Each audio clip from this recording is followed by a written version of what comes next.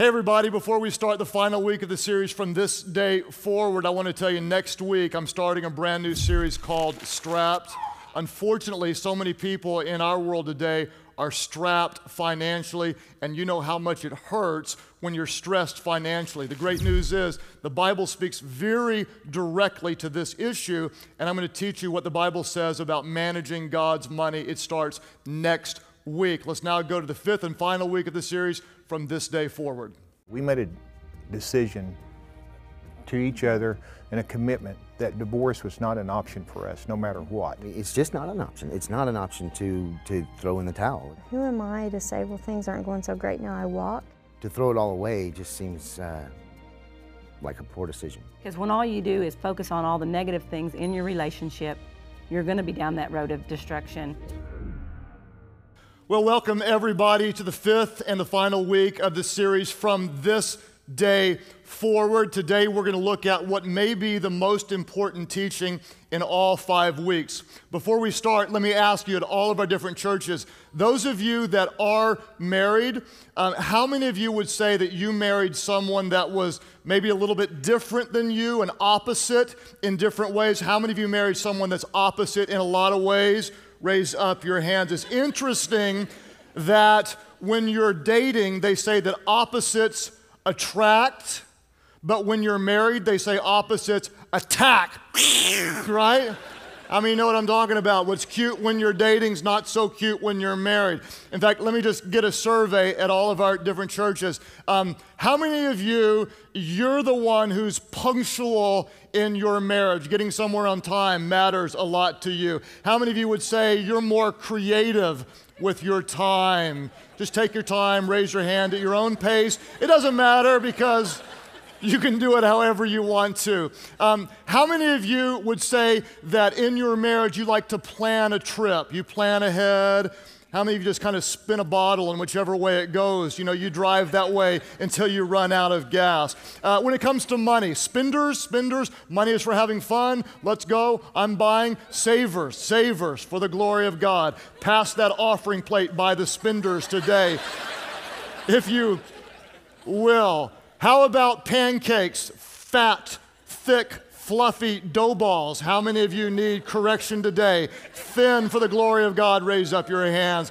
Opposites will often attract when dating, and the good news is that if you're different, that works, because if you're both the same, then one of you is unnecessary, and God often brings those who are different together. The challenge is, so often in marriage, we end up with conflicts, and what starts out as something small then gets to be something bigger, and then there's mistrust, and then there's a lie, and then there's deceit, and then there's unforgiveness and bitterness, and before long, somehow you wake up, and there's two people living under the same roof, but they've got two totally different lives, and sometimes you ask the question, how do we go from being in love, where all the songs on the radio make sense, and we want to buy stuffed walruses and greeting cards, from that to divorce court, where we're fighting over different things. And it can happen so quickly, and God does not want it to happen, and it doesn't have to happen that way. And that's why at our church we're making and keeping 5 commitments. If you've been with us, you know them. Let's say them aloud. Our first commitment is to what? To seek God. What do? We seek the one with our 2. We pray. We also what? We also fight fair. We have fun, face to face, side to side, and help me out, belly button to belly button. And we stay pure. We don't want any cat diarrhea in our chicken pot pie. And we never give up. Today I want to talk about never giving up in your marriage. And I'm going to bring the heat today. And I just want to say, as I do, I'm not talking about you staying in an abusive marriage where you're a punching bag and someone just tears you up. In that case, I believe it's healthy to separate, to get counseling, to make sure you're safe, and then work on your marriage. So I don't want anybody getting roughed up, and if there is someone roughing you up, we want to go and make sure that doesn't happen. I am saying, though, in our marriage that we don't give up, and I'm going to teach that with quite a bit of passion today. I also want to say that for those of you that had a marriage that ended, you divorced. I don't want you to feel a lot of guilt, because chances are you've already felt a lot of guilt today, and I know a lot of you did everything you could to keep a marriage going, and someone else didn't work with you and it ended and you were devastated. Others of you might quite honestly say, looking back, I did a lot of things that were wrong, and if I could do it over, I'd do it differently, and you carry the weight of that. And what I want to do today is I want to forget about the past, because we can't change it, but from our purposes, we're going to look from this day forward. And no matter what's happened in our marriages in the past, from this day forward, we as Christians are going to never give up, because we serve a God who says all things are possible with Him. So what I want to do today is start off in Matthew chapter 19. Matthew 19, and we'll look at verses 3 through 6.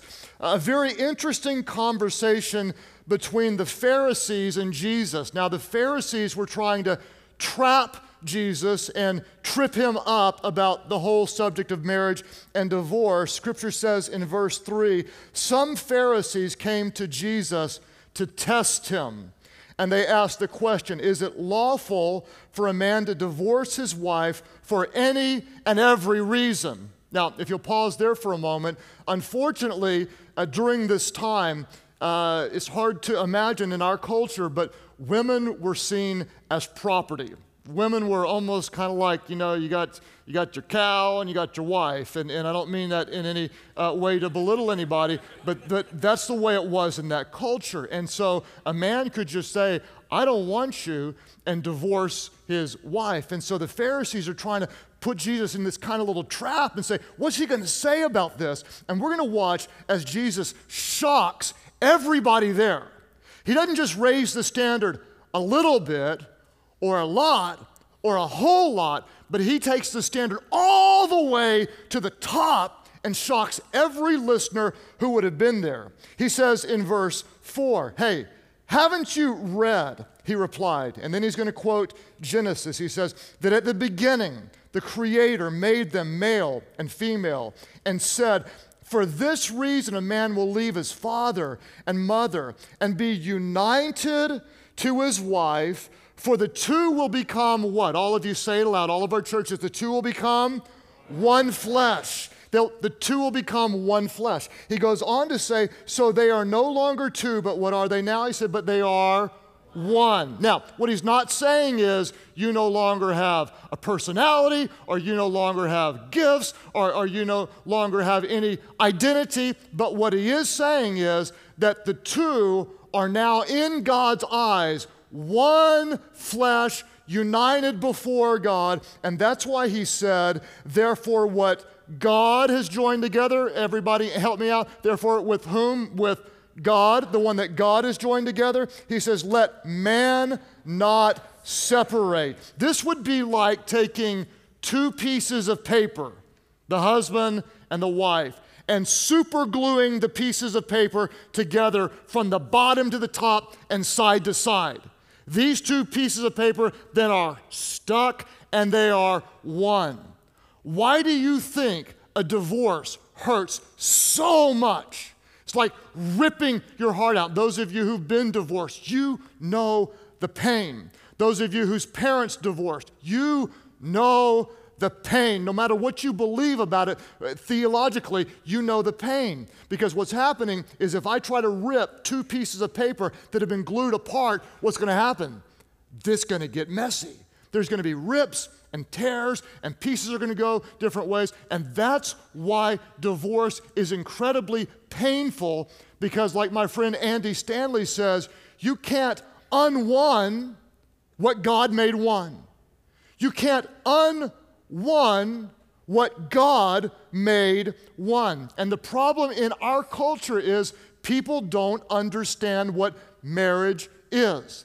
They think marriage is an agreement or a contract. But the reality is marriage is a covenant, not a contract. Everybody say that. Marriage is what? Marriage is a covenant, not a contract. If you're taking notes, write this down. What is a contract? What's it based on? Well, a contract is based on mutual distrust. It's based on mutual distrust.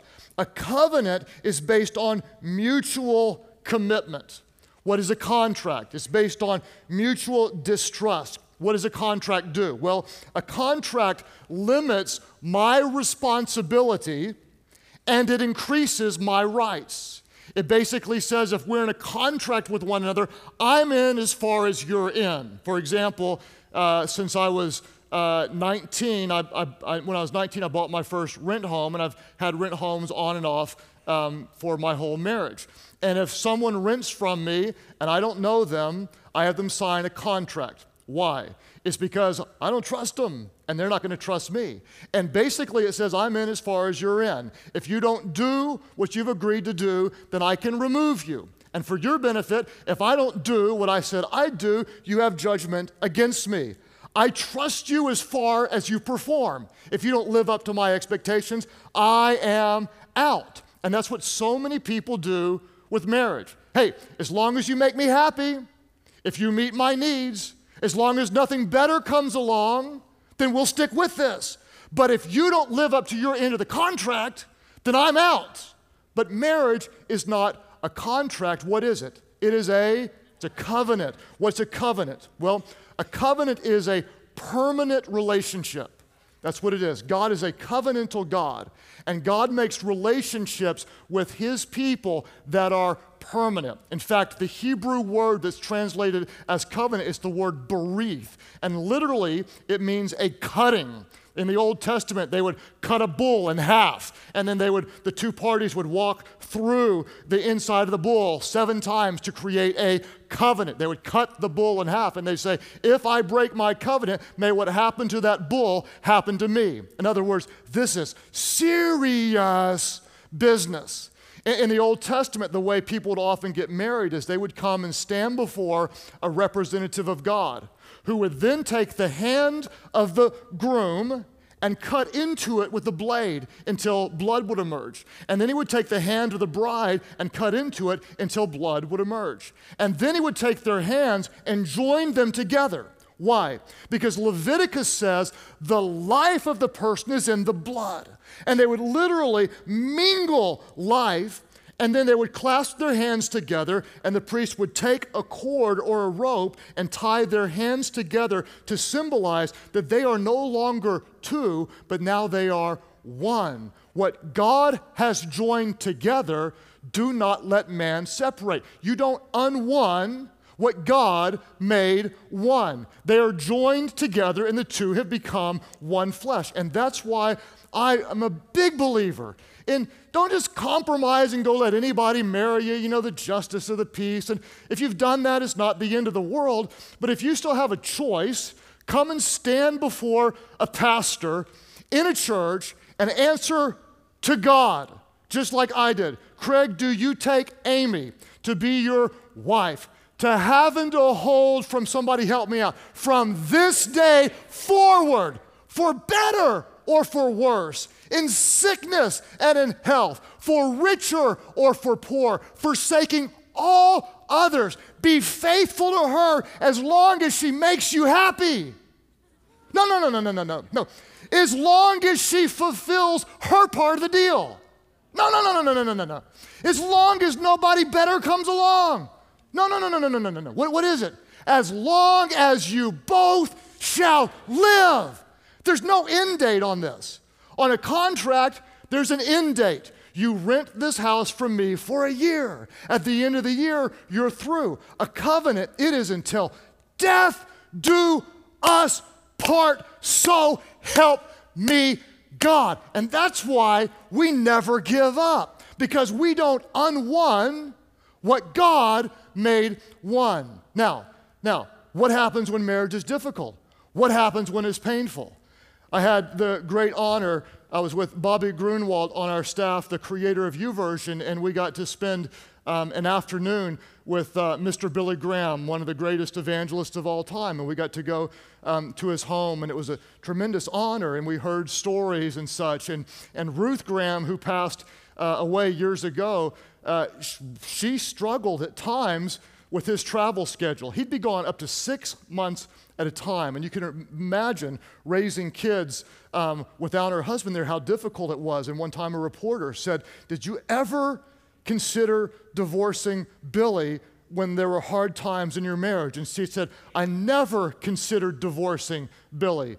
I considered murdering him at times, but never divorce." And the reality is, when we make a covenant before God, we will keep that covenant before God no matter what. What you may say is, "But I'm not happy, and I don't trust him, and she's not this, and she's not that. I don't love her anymore. I don't love him anymore." Listen, to get divorced because you've run out of love, that's like selling your car because you've run out of gas. To get divorced because it's not going well, it's like selling your car because you're out of gas. What do? You refill the love. And don't get me wrong, I know there'll be those times when you go, "But I don't have any more love. I don't have any more forgiveness. And I don't have any more grace. I've done everything that I can." And guess what? That's when your seeking God really pays off. Because when you don't have any love, guess who loves through you? The God who is love. It's not something that he does, it's who he is. He is love. And then therefore God forgives through you when you can't forgive. And God loves through you when you can't love. And here's the crazy thing for those of you that are Christians. If you're not, this really isn't for you. But if you are, you cannot say, "I love God, but hate my husband." Scripture says you cannot say you love God, but hate your brother. If you truly love God, then you will seek him. And as hard as it gets, and believe me, I know it can get very difficult, you let God do what you don't have the strength to do, and you let him continue to love through you. Now, what do you do? What do you do when you're trying and you're seeking God and you're hoping to love and you're just not getting anywhere? What do? Well, I just want to encourage you to remember the principles of sowing and reaping in marriage. For those of you not married yet, this can be such a good foundational teaching for you.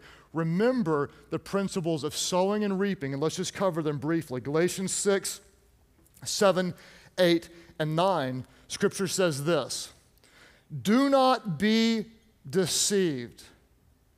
God cannot be mocked." Somebody help me out. All of our churches, what happens to a man? A man reaps what he sows.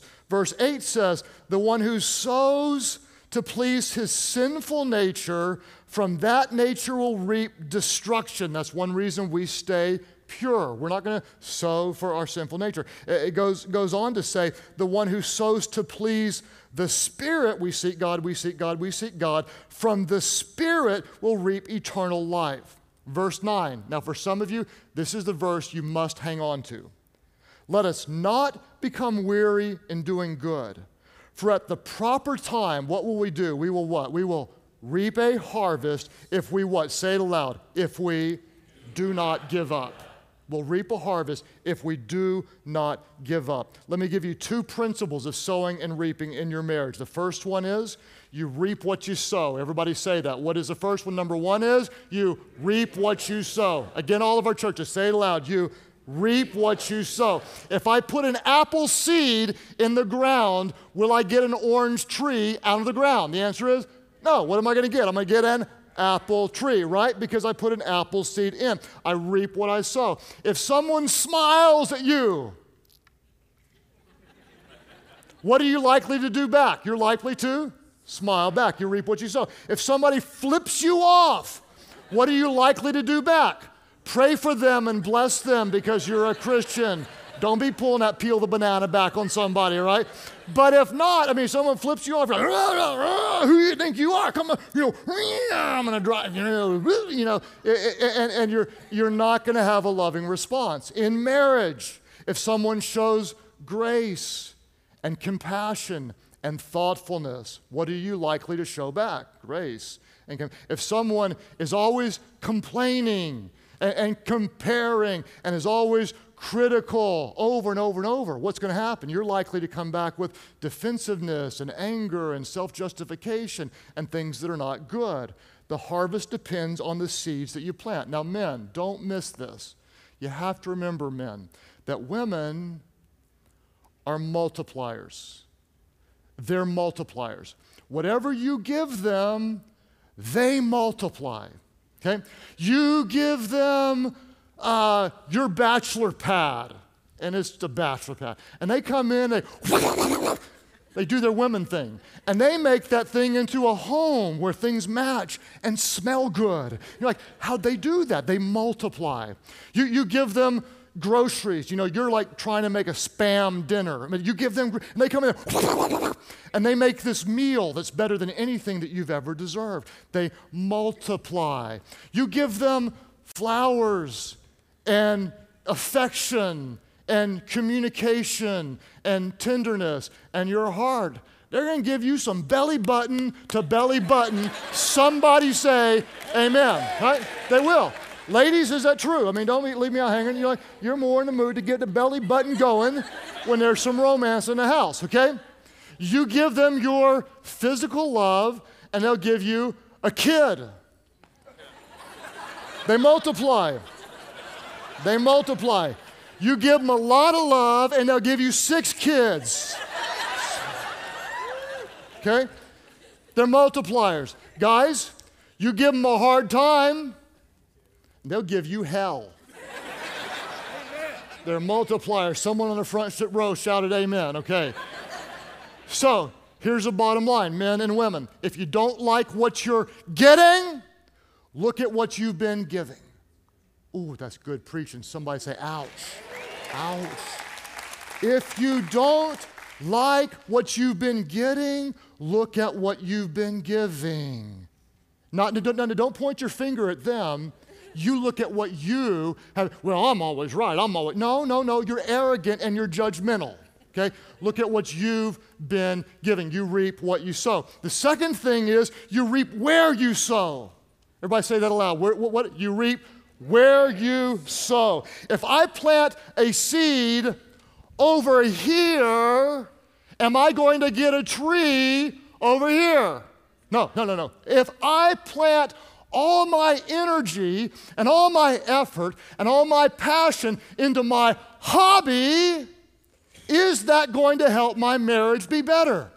No, I'm going to get better at golf or hunting or knitting or gardening, but it's not going to help my marriage. If I put all my energy into my kids and we become child-centered parents, is that going to help my marriage? Again, the answer is no. If I put all my energy and effort into my career, is that going to help my marriage? The answer is no. It's not. And honestly, that's where some of you are right now. Can I just say that lovingly? That's where you are right now. Why are things not going great? Because you haven't been seeking God, haven't been finding fair, haven't been having fun, haven't been staying pure. That's why you feel like giving up. Remember, God is the one, our spouse is the two. We have to guard the priority. If anything else moves into that number 2 slot, our marriage isn't going to be what God wants it to be. Here's what Amy and I decided early in our marriage. I'm telling you this one statement. For some of you, this is all you need. 5 weeks, this one statement. And it's going to seem simple, but don't miss the power in it. We decided that our marriage will be as good as we decide it to be. That's it. It's as good as we decide. You ought to write this down. Write it down. Our marriage is as good as we decide for it to be. Then circle the word we and circle the word decide. Because don't think for a minute just because we're pastors we don't have problems. We got the same problems that you have. We live in a sin-filled world, but we decided that we'll seek God and forgive and love. And we decided we'll fight fair. We're not going to fight to win. We're going to fight for resolution. And we decided we're going to have fun. And we decided to stay out of trouble and stay pure. And we decided not to give up. But the key is it takes both of us as one. And I know all day long some of you are saying, well, I'm trying and he's not, or I'm trying and she's not. And I acknowledge it's going to take two. It's going to take two. And some of you right now, you need to let God speak to you, that you are one. You don't unone what God made one. So since you're one, you might as well decide what kind of marriage you're going to have. Is it going to be a bad one, or is it going to be a good one? And it can be as good as you decide. That's my take on it. Now I want to let you hear from Amy. Well, Amy, 2 weeks ago my voice was bad, and then I gave it to you, and now we're passing it back and forth. Well, we talked about investing in our marriages and planting seeds. How are some different ways that we pour into our marriage? We are just totally committed to one another. And at the start of our marriage, we read a quote from Ann Landers that we are going to neglect the whole world rather than each other. And I think that is so key in marriage, that we go the same direction. We don't neglect each other for other things. Sure, we do other things, but our marriage is priority. And we've had to work at that because, of course, we have a lot of things that pull us away from each other. But we prioritize our marriage and make it a high commitment in our lives. Well, it's so true. We have to keep our marriage in the right place of priority. And unfortunately, when one or both don't, the marriage suffers. And I know we've got so many marriages in our church with people that are really exhausted, worn out, and hurting, and maybe one or both want to give up. What advice would you have for a couple who's in that spot? I think everybody can understand that it is not easy. There are so many complications and different situations in marriages that make it so hard. But to me, the main thing that we have to always do is to pray for our spouse. Pray for them. If it seems like they've become the enemy, pray all the more, because the Bible says that we should bless our enemies and do good to them and pray for them. And the work that it does in our hearts is huge, as well as, God being able to affect their heart. And, marriages aren't going to work if we can't humble ourselves. And if I don't do my part, we've got to be humble and give grace and mercy, the same grace and mercy that God's given to us. And so we just have to remember that. And when we pray, we know that with God, all things are possible.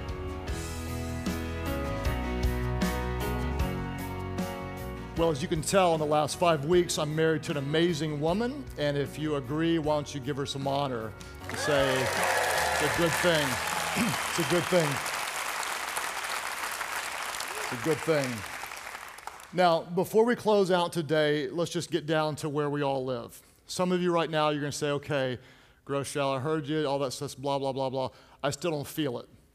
I don't feel like being nice. I don't feel like forgiving. I don't feel like showing grace. I don't feel like praying. I don't feel like working on it. I don't feel like staying married. I don't feel like it, so I'm not going to.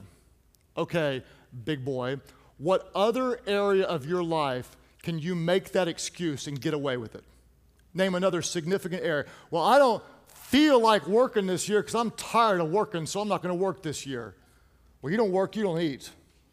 Well, I don't feel like taking care of my kids anymore. I'm tired of the baby crying all the time, my kids, needing me. I just don't want to be a parent anymore. What do? You overcome those feelings and you go be a parent. Well, I don't feel like paying taxes. I'm just sick of taxes and I don't want to pay taxes anymore. Is that going to work?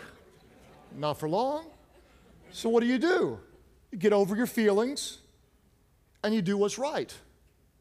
You get over your feelings by the power of God, and you do what's right. Now, when I say we're not giving up, what I'm not saying is, so we're just going to clinch and have a bad marriage for the rest of our life, but bless God, we're going to stay married, and it's going to be horrible. Not what I'm saying. It's not what I'm saying. What I'm saying is we're never going to give up on having a God-honoring and God-blessed marriage. Therefore, we never stop seeking God. We pray. We don't stop. We never stop fighting fair. We're going to fight? Yeah, but we don't stop fighting fair. We're going to have fun. We're going to make time. We're going to stay pure. We're going to fight so hard against all the temptations in this world, and we're going to stay pure. And we are never, ever going to give up because Scripture says, don't grow weary in doing good, for at the proper time, could it be that this isn't quite yet the time? God's timing is not always our timing. For at the proper time, Scripture says, you'll reap a harvest. What could your harvest be like?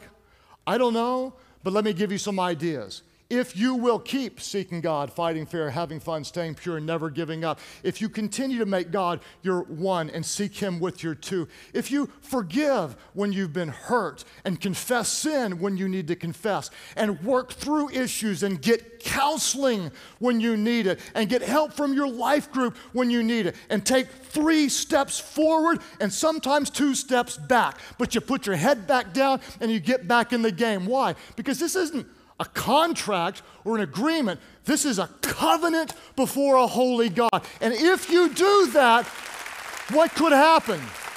Let me tell you, you could have a testimony. Look where we were and look what God did. You wouldn't believe how bad I was, but look how God has changed me to be. You wouldn't believe how unfaithful I was as a husband, but oh my gosh, God has changed me into a man of God. You wouldn't believe how neglectful I was of my marriage, but now we have. You wouldn't believe that our children look on and say, Mom and Dad have integrity before God. Mom and Dad made it through some hard times, but their word before God means something, and you can have a spiritual legacy if you seek God, fight fair, have fun, stay pure, and never give up, and do not grow weary in doing good, for at the proper time you will reap a harvest if you do not give up. And we don't give up because we didn't make an agreement. We made a covenant with a holy God. Father, I thank you today that your Spirit is going to speak life and hope into those that are hurting. And God, I know there are some who feel like there is no way possible. And God, I pray that you would build faith. And I pray that supernaturally there would be miracles, and there would be forgiveness, and there would be healing, God, as we seek you and never give up. As you pray today at all of our different churches, some of you are married, others of you are not married, but one day will be. What I'd ask you to do is just think about your marriage or your future marriage as a covenant and not a contract.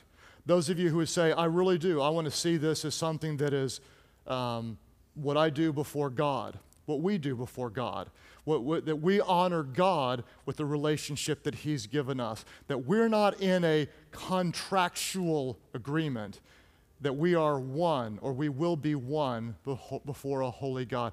I want to see my marriage or my future marriage as a covenant, all in till death do us part. Would you lift up your hands right now, just all over the place, just hands up all over. God, I thank you for those who are not yet married, who are making decisions today that will be a foundation of righteousness for a harvest of righteousness in their marriage in the future.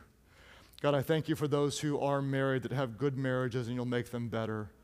And God, especially for those who are hurting and struggling and maybe hanging on by a thread, God, I pray that your Holy Spirit would do what they cannot do, that you would love through them, that you would forgive through them. God, that you would bring restoration when it seems impossible. And God, I pray that we would have the faith to seek you, to fight fair, to have fun, to stay pure, and by the power of the Holy Spirit in us, through Christ who makes all things possible, that we would never give up. Even when it seems hopeless, God, we trust you will plant the right seeds and trust you for the harvest at the proper time. As you keep praying today at all of our different churches, I want to tell you about an incredible verse about God's love. Scripture says in Hebrews that He endured the pain of the cross. Jesus, who was without sin, who became sin for us. When he did, God looked away and he cried out in anguish, my God, why have you forsaken me? He never gave up when he was being beaten, when he was being tortured, when he was being mocked by those that he created. He never gave up. Why did he not give up? Scripture says it was for the joy set before him that he endured the pain. What is the joy? What is the joy that was set before him? Let me tell you what the joy is. You are the joy. You are the joy. When you come into a relationship with God because of what Jesus did, you are his joy. He did it for you because our sins have separated us from a holy God. You know it and I know it. But in his love and mercy, God sent Jesus to die and be raised to life so that anyone who calls on his name would be saved. Jesus endured the pain of the cross because you were the joy set before him. Today, when you call on his name, there will be angels in heaven who rejoice because every sin you've ever committed will be forgiven and you'll be brand new. And that's why you're here today at all of our different churches. Those of you who say, that's me. I'm no longer playing around. I want to give him my whole life, every bit of it. I give it to him. Today, I give you my life. That's your prayer. Would you lift your hands high right now? Just lift them up and say, yes, that's my prayer. Church Online, you click right below me as there are hands going up at all of our different churches today. I'd love it if you would all pray aloud with me. Pray, Heavenly Father, save me from my sins. Make me new. I believe Jesus died for me and he rose again so I could live for you. Fill me with your Spirit so I could serve you for the rest of my life. My life is not my own. I give it to you. Thank you for new life. In Jesus' name I pray. Life Church, all of our locations, would you celebrate, would you shout, would you cheer, would you worship God for new life in Christ?